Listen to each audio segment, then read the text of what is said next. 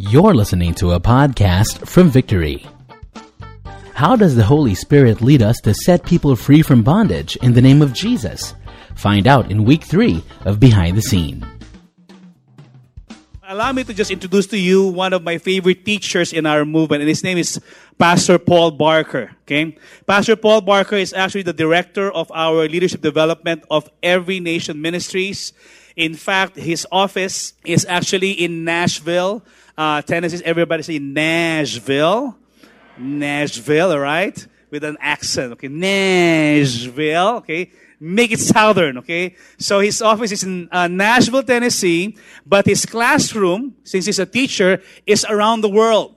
So what he does is he would travel in different continents and different countries, and he would actually be the one teaching and raising up the level of leadership and theology even among the pastors. And so your pastors here in Victory Alabang are some of the beneficiaries of his ministry. I think a couple of years ago, he would actually spend more time here in the Philippines, maybe about 24 weeks in a year. Now it's about maybe 11 weeks in a year. But, he's done that because he's traveled more than just the Philippines and has visited more regions. And also, aside from that, he's also now enjoying his being a grandfather. I call it the apostolic ministry because he is enjoying the apo, okay? I really thoroughly enjoy my time with Pastor Paul every time he would come and teach. Your pastors don't stop learning, okay? We still learn about theology. We still learn about hermeneutics.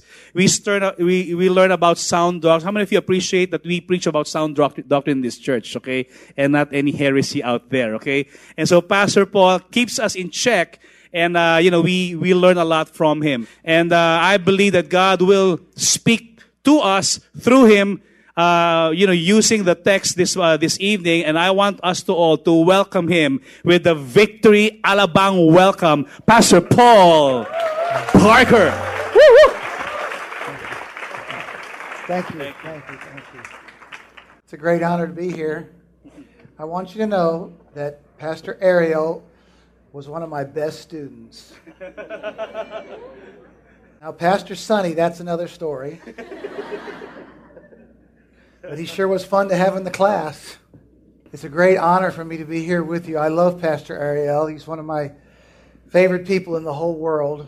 I've been coming to Manila for 6 years, and there's a lot of people that I admire and look up to. But way up at the top of the food chain is Pastor Ariel.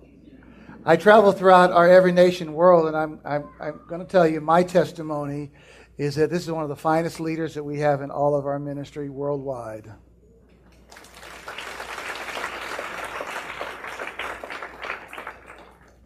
He's great for 3 reasons. Number 1, he's a great leader. I study leadership, that's my job, and I watch and I look and I listen. And he's a leader because he knows where we're going and how to get God's people there and how to develop systems and to manage those systems for growth and for God's purpose and to bring people along with them. And that's a very rare gift and ability. But number 2, he is a man of tremendous character and integrity. I'm pretty certain that if you open any dictionary to the word integrity, you'd find a picture of Pastor Ariel right there as the perfect example of integrity. But number 3, and this is my favorite, because I think he just might be the kindest man on the planet. Every time I come back to Manila and he sees me, he greets me with the warmest smile. He's got $1 million smile, doesn't he? When he smiles, he makes me feel like I'm the most important person in the world. And he's always wanting to know about my children, my family, how we're doing, how he can care for us. And I so appreciate that. So, Pastor Ariel, thank you for being a great example. Do we love Pastor Ariel? I do. Let me introduce my family to you briefly. This is the Barker clan, in living color there. It's my wife in the middle. She was with me at the earliest service. That seemed like 3 weeks ago. That was a long time ago, 11 o'clock this morning. But she had to go back to PAC. She leaves to go back to the States tomorrow. We've been married this last May, 36 strong years.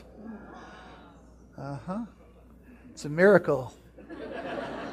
She's lived with me that long. Okay, on the far left is my baby. That's Jessica. And that's her husband, Barry.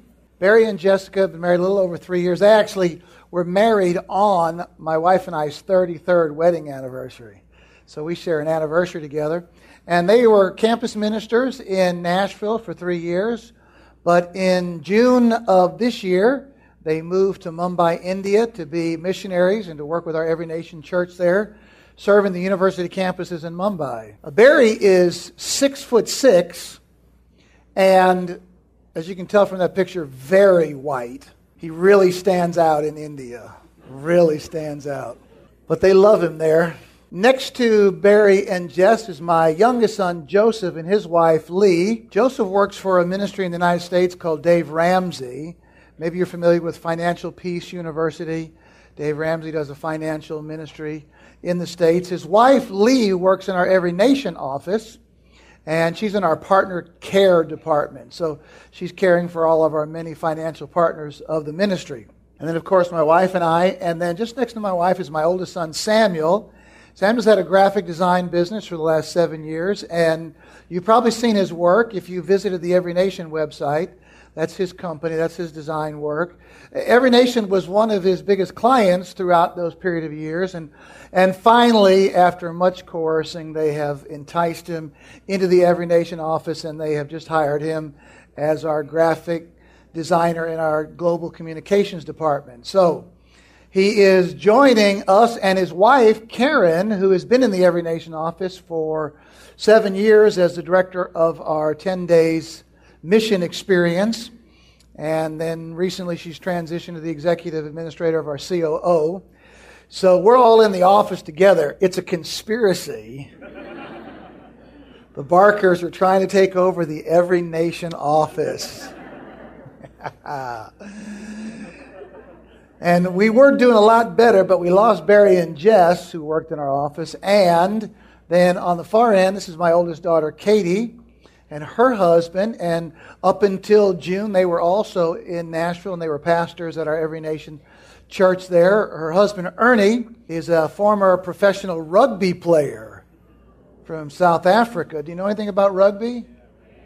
It's a scary sport. I'm really glad he's on our side. He's a scary man. I'll take him anywhere because I am safe.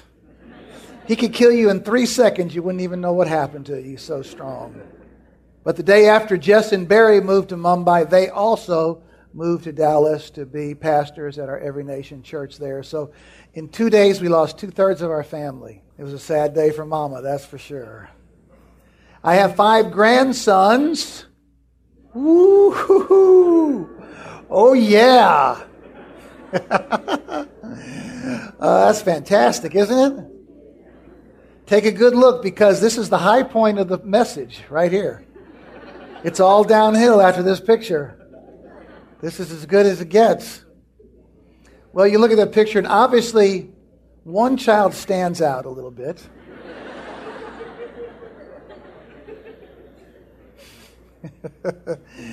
That's Omalimo. My daughter met her husband when she was working in our AIDS orphanage in South Africa, and Omalimo was one of the first children there, abandoned by his mother who died of AIDS.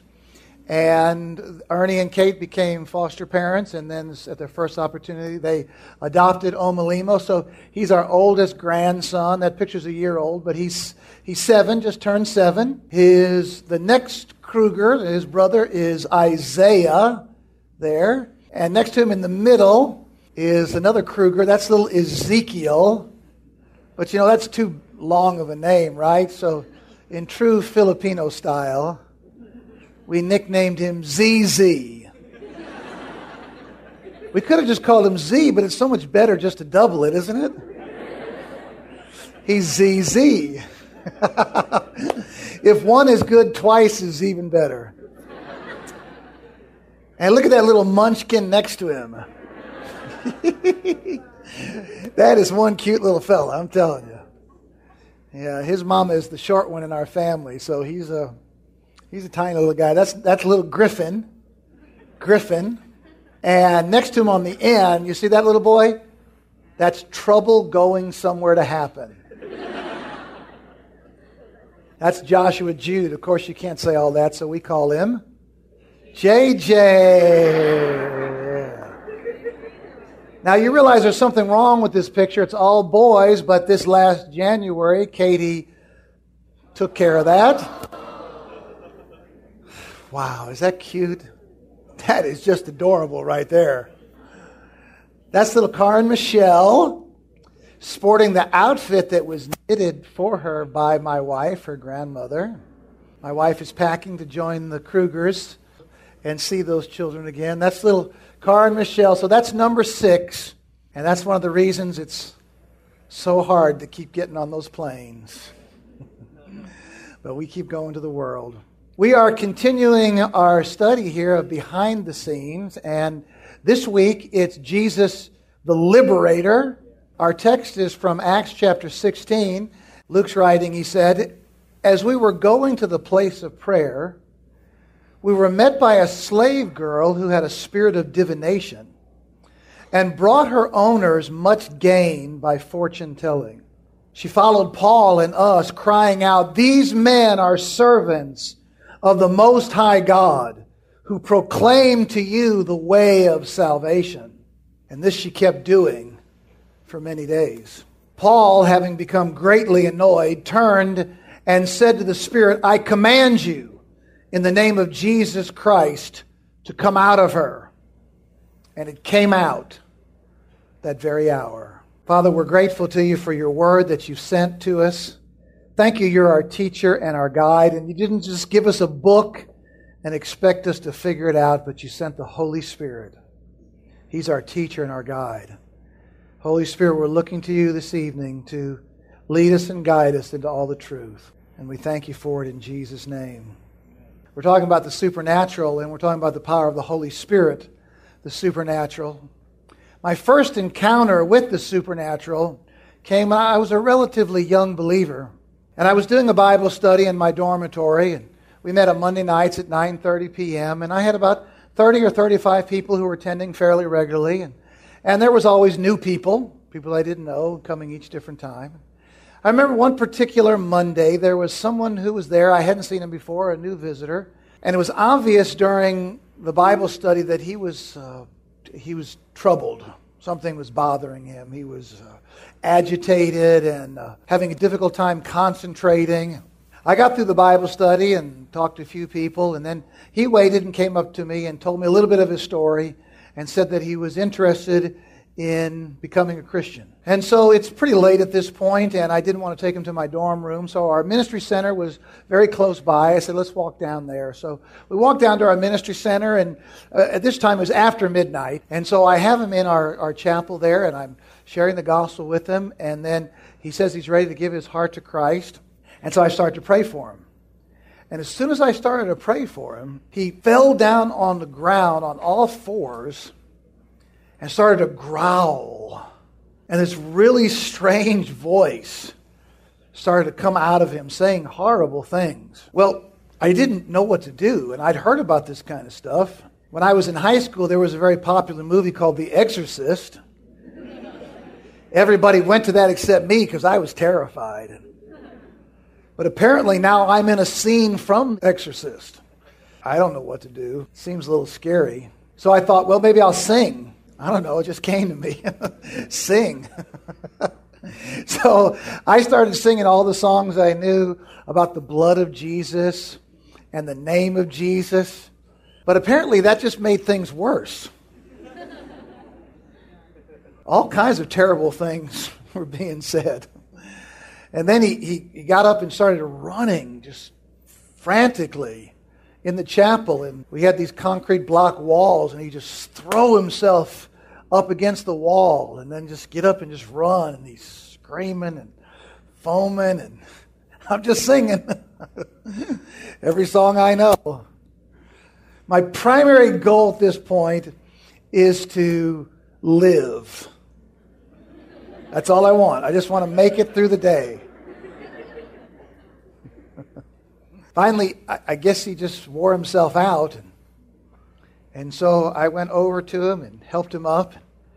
And I said pretty much the same thing that Paul said here, just because I'd heard people do it before. I didn't know if it would work or not, but I said it as confident as I could sound, hoping for something good to happen. And apparently it worked, because he got clear-headed, and I led him in a prayer, and he gave his life to Christ that night and was water baptized and filled with the Holy Spirit the next day. And I lived. My goal was met. That was my first encounter with the supernatural. Certainly not my last.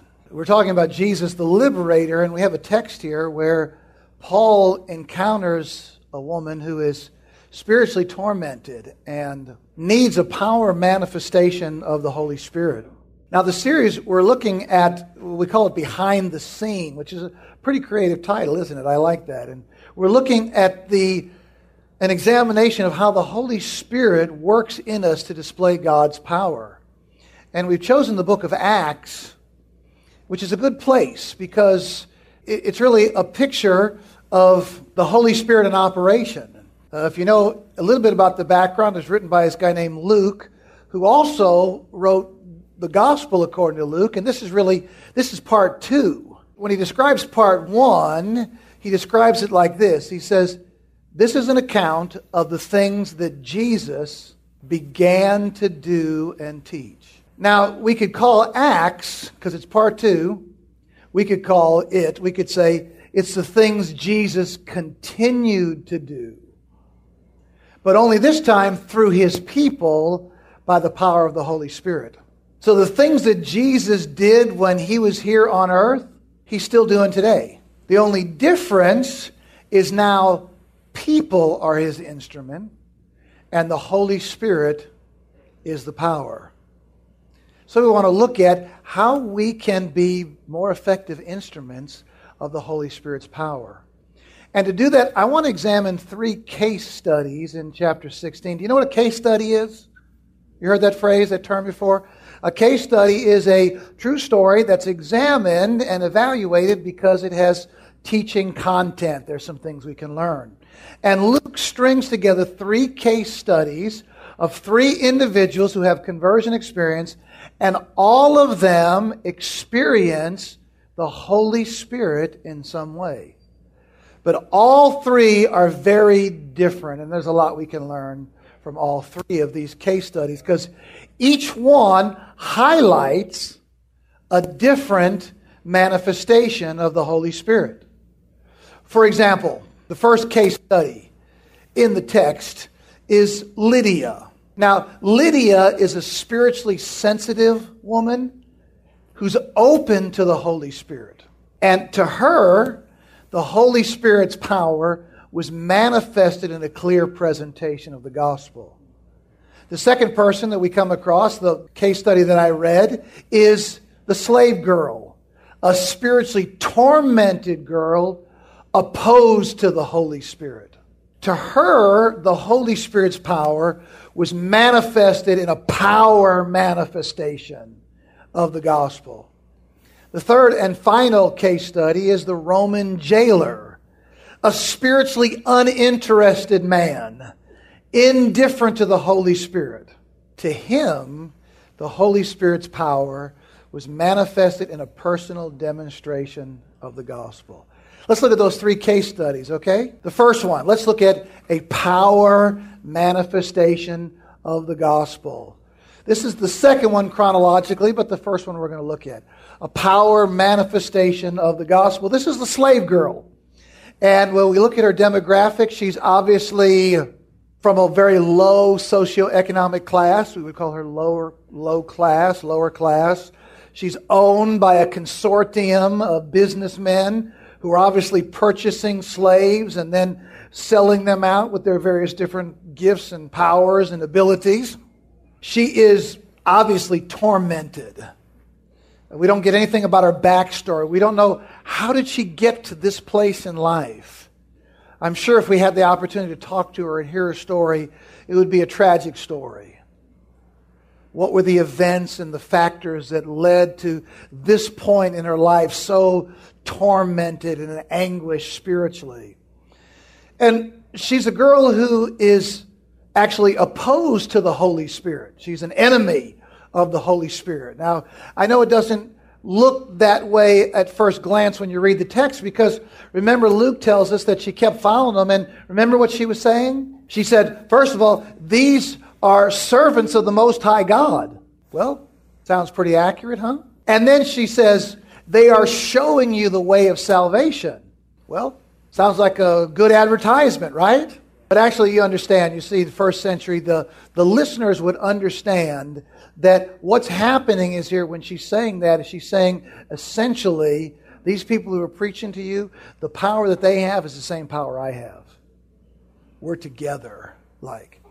It's not a testimony of the gospel. It's not a good endorsement. It's actually a negative endorsement, because she's opposed to the ministry of the Holy Spirit. You remember this happened in Jesus' ministry. Sometime the demon-possessed people would run up to Jesus and, don't torment me, Jesus. And they had some accurate information about Jesus, but they certainly weren't on his side. She's spiritually tormented, and she's opposed to the gospel. What does she need? She needs a power demonstration. She needs a manifestation of power to get her set free. And you know, there's some people that we meet, that's the only thing that's going to help them. That's the only thing that's going to help them. On May 6, 1953, a young Filipino girl named Clarita Villanueva was arrested on the streets of Manila, propositioning an undercover policeman. She was arrested and taken to the Manila City Jail and processed like hundreds and thousands of other people had been before and would later. Nothing extraordinary about her life, just another prostitute that had come from the provinces and was being arrested. But 2 nights later, she woke up in the middle of the night screaming, piercing, blood-curdling shrieks that woke up the whole prison. Guards and medical staff began to attend to her. And she claimed that two monstrous demonic forces were attacking her and biting her. And when the fit was over, the medical inspectors looked at her, and there were bite marks all over her body. And on the bite marks, there was actually saliva. Well, they had been there, these examiners, they hadn't seen anything, but there was obvious evidence she wasn't biting herself. Something was doing this. This kept happening day after day. They brought doctors and psychiatrists and all sorts of medical professionals to examine what's going on, but nobody had an answer. The press got wind of this, and it started to make front page news. Matter of fact, you can access Filipino newspapers from that era and see front page headlines about Clarita. And this, they were calling it, the newspapers named it The Thing. A lot of skeptical people, but they would bring newspaper reporters and cameras and medical professionals, and the same thing would happen. Bite marks, terrible bite marks all over her body. Even the skeptics, Dr. Lara was the head of he was the chief medical officer at the Manila City Prison at that time. He was a skeptic, but he had no answers for it. He didn't know what was happening. Same time, Lester Sumrall, an American missionary, was in Manila. He'd come and he was trying to build a church, trying to get a permit for his church, actually. And he read in the newspaper, and the Holy Spirit spoke to him and said, if you go to that prison and pray for her, I will deliver her. He was reluctant at first, if you can imagine, but in the end he said yes. He called a friend of his who knew the mayor. He got an appointment with the mayor. And the mayor agreed to let him go pray for Clarita under one condition. He had to sign a waiver that he would not sue the city if he was hurt, because 2 people were already dead. One guard who had challenged Clarita and treated her badly, the next day he didn't wake up, just mysteriously dead. And so Lester Sumrall had to sign a waiver saying, I will not sue you if I die. With the newspaper reporters, camera people all around, and the international press, you see, because this has been picked up by the American press, the Asian press in Europe. It was all over the world. With all the cameras and the medical staff, a 2-day battle, he was able to, as Paul did, cast the demon out. And the front page of the Filipino newspapers that day, The thing is dead. She was delivered, saved, water baptized, filled with the Holy Spirit. And now Lester Sumrall is a household name. His picture's all over the paper. And so he got permission to hold a crusade in Rojas Park. And over a month period, 150,000 people were converted and saved in that outreach. I heard Lester Sumrall tell the story in September of 1981. And he said, since that time, there's been a continuous revival in the Philippines. That's a power manifestation. And sometimes that's the only thing that's going to help. Any volunteers? Power manifestation of the gospel. But this is not the only way the Holy Spirit manifests. Our second case study is Lydia. Now, Lydia is a completely different person. And what Lydia needs is a clear presentation of the gospel. Lydia's the opposite of the slave girl. She's upper class. She's an international businesswoman with a consortium operating in various different locations. Very wealthy, respected member of the community, an actual Jewish proselyte, so that even though she's a Gentile, she has converted to Judaism. Something that was much easier for women to do in the first century, obviously, because it didn't require circumcision. That's why there wasn't as many male converts to the Jewish religion. But she had converted. See, she was spiritually sensitive. She was open to the Holy Spirit, but there was an emptiness. She was keeping the rules. She was following the laws, trying to do her best. But something just wasn't there. And the Apostle Paul came that day and told her the simple gospel story. We don't have a record of what he said to her, but we know from other examples in the book of Acts that when Paul had a chance to speak, often the first thing he started with was his testimony. I'm sure he did. He just told her his story. And I bet it resonated within her. Paul, all those years of following the rules and dead religion, and now the dynamic new relationship he had. He just told a story. And then he just gave a simple gospel presentation. And Luke says it, it's so beautiful. He says, and the Lord opened her heart to receive the things that were said by Paul. And she was converted that day. Just by a simple story. Not as dramatic, obviously, as the slave girl. There's no fireworks and thunder and lightning, manifestations, but every bit a manifestation of the Holy Spirit's power. I was raised as a Roman Catholic. My parents were Roman Catholic. Their parents. As far back, my genealogy tree goes back into the 1500s and Roman Catholic all the way back. I went to Roman Catholic grade school and Roman Catholic high school. But I have kind of a skeptical bent of mine. And by the time I was out of high school and going to university, I was a self-professed agnostic. Skeptic. I love to go to Bible studies. This is one of my hobbies. Go to Christian Bible studies and disrupt them with all my pseudo-intellectual questions. And I have to admit, I was pretty good. I knew my stuff better than they did. I'm not the kind of guy you want coming to your victory group. I'm your worst nightmare. But there was one guy in my dorm. He was from a farming community, not a highly educated guy, just normal fella. I would sit in his room and I would try to get him to argue with me. What about this and this and this? And he'd just listen, and at the end he'd say, I have no idea how to answer your questions. But I know that Jesus Christ loves you and wants to change your life. And that made me so angry. But you know, a few years later when my life fell apart, you know who I went looking for? I gotta find Mike. And through just the simple telling of his story, the simple gospel message, now I tell Mike I've gone all around the world teaching the Bible because you were faithful. Just tell that simple story. Never underestimate the miracle power of the simple presentation of the gospel.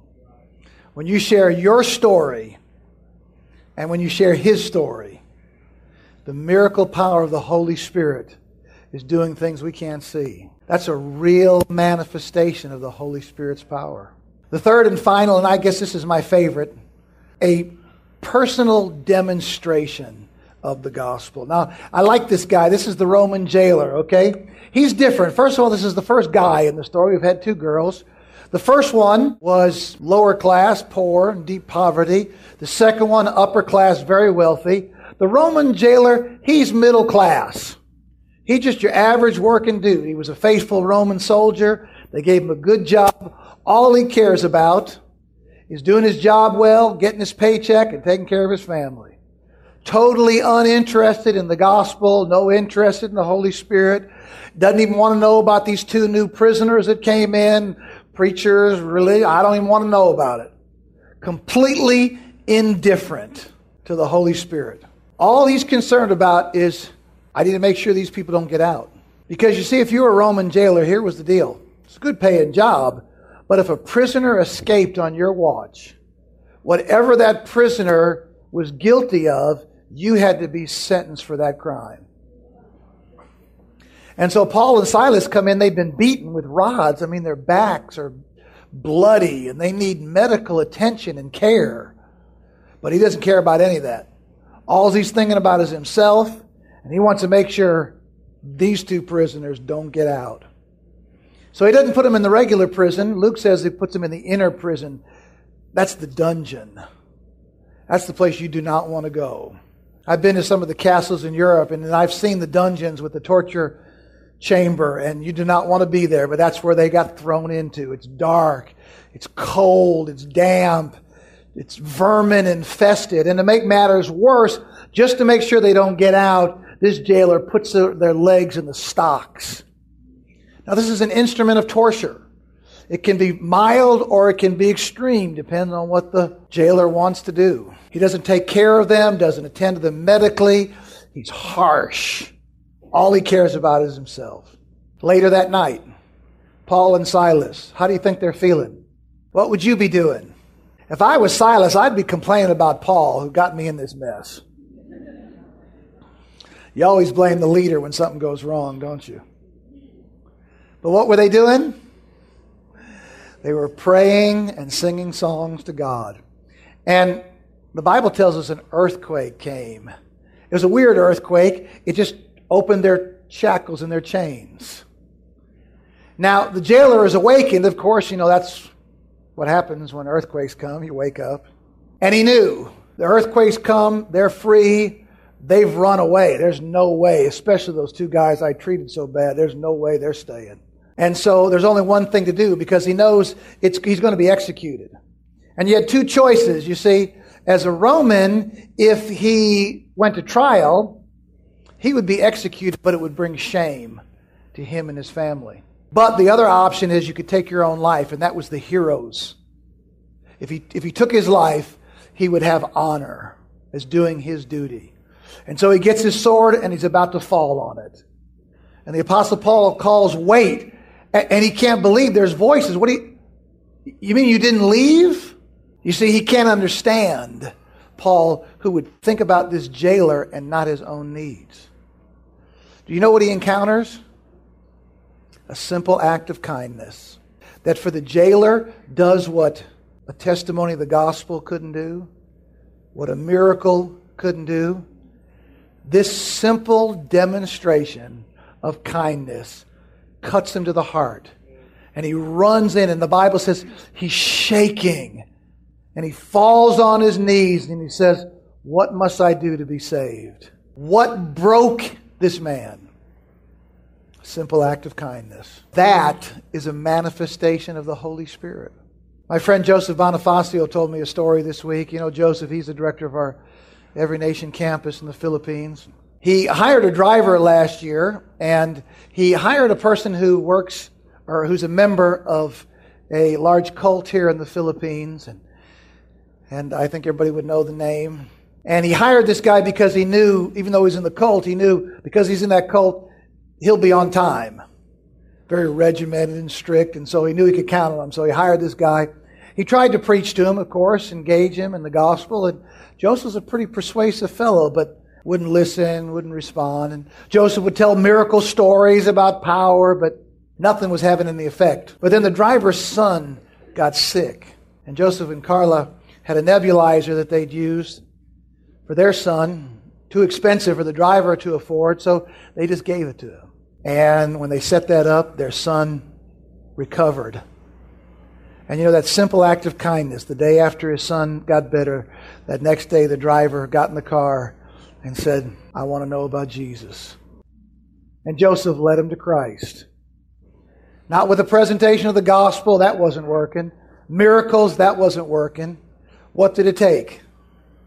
A simple act of kindness. That's a real manifestation of the Holy Spirit. And you see, that changed his life. But isn't this a picture of the Lord Jesus Christ? All three of these, we see Jesus through his life and death gives us a clear presentation of the gospel. And then through his victory on the cross, power manifestation of the gospel, he breaks the power of the enemy. But then, and I love this one the most, a personal demonstration, the greatest act of kindness in history, when the Son of God goes to the cross, takes our sins upon his body so that we might know his forgiveness. When Jesus was in the Garden of Gethsemane, he's agonizing about going to the cross. And the main thing we think about is the physical pain and torture of a cross. And if you've read an account of a first century crucifixion, it's just a horrible way to die. But it wasn't the physical pain. Because when Jesus was on the cross, he didn't say, my hands, my hands. Did he? Or my head, because of the nails or the crown of thorns. What did he say? My God, my God. It wasn't the physical pain.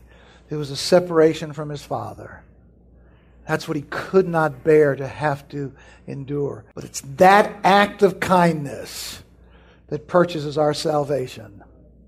And now Jesus is calling us to enlist in his army, to do his work on the earth through the power of the Holy Spirit. Have you already signed up? Have you already enlisted? Should we re-enlist again tonight? Let's just re-enlist. Jesus, we are signing up to be your instrument for the power of the Holy Spirit, to work through us in a clear presentation of the gospel, a power manifestation of the gospel, and a personal demonstration of the gospel.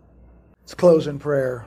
Father, we're grateful the Lord Jesus Christ came to this earth and lived the life that we should have lived, died the death that we deserved, in order to take our place and give us the life we don't deserve. Thank you that his death destroyed the power of the devil. Yes. Lord, we're eternally grateful for the greatest act of kindness in history. Now, by the indwelling of the Holy Spirit, we accept the task of displaying to the world your power through a clear presentation, a power manifestation, and a personal demonstration of the gospel. And Lord, we thank you for that in Jesus' name. Amen. Thank you for listening to this message. For more messages like these from other Victory Centers, please visit victory.org.ph/resources/podcasts.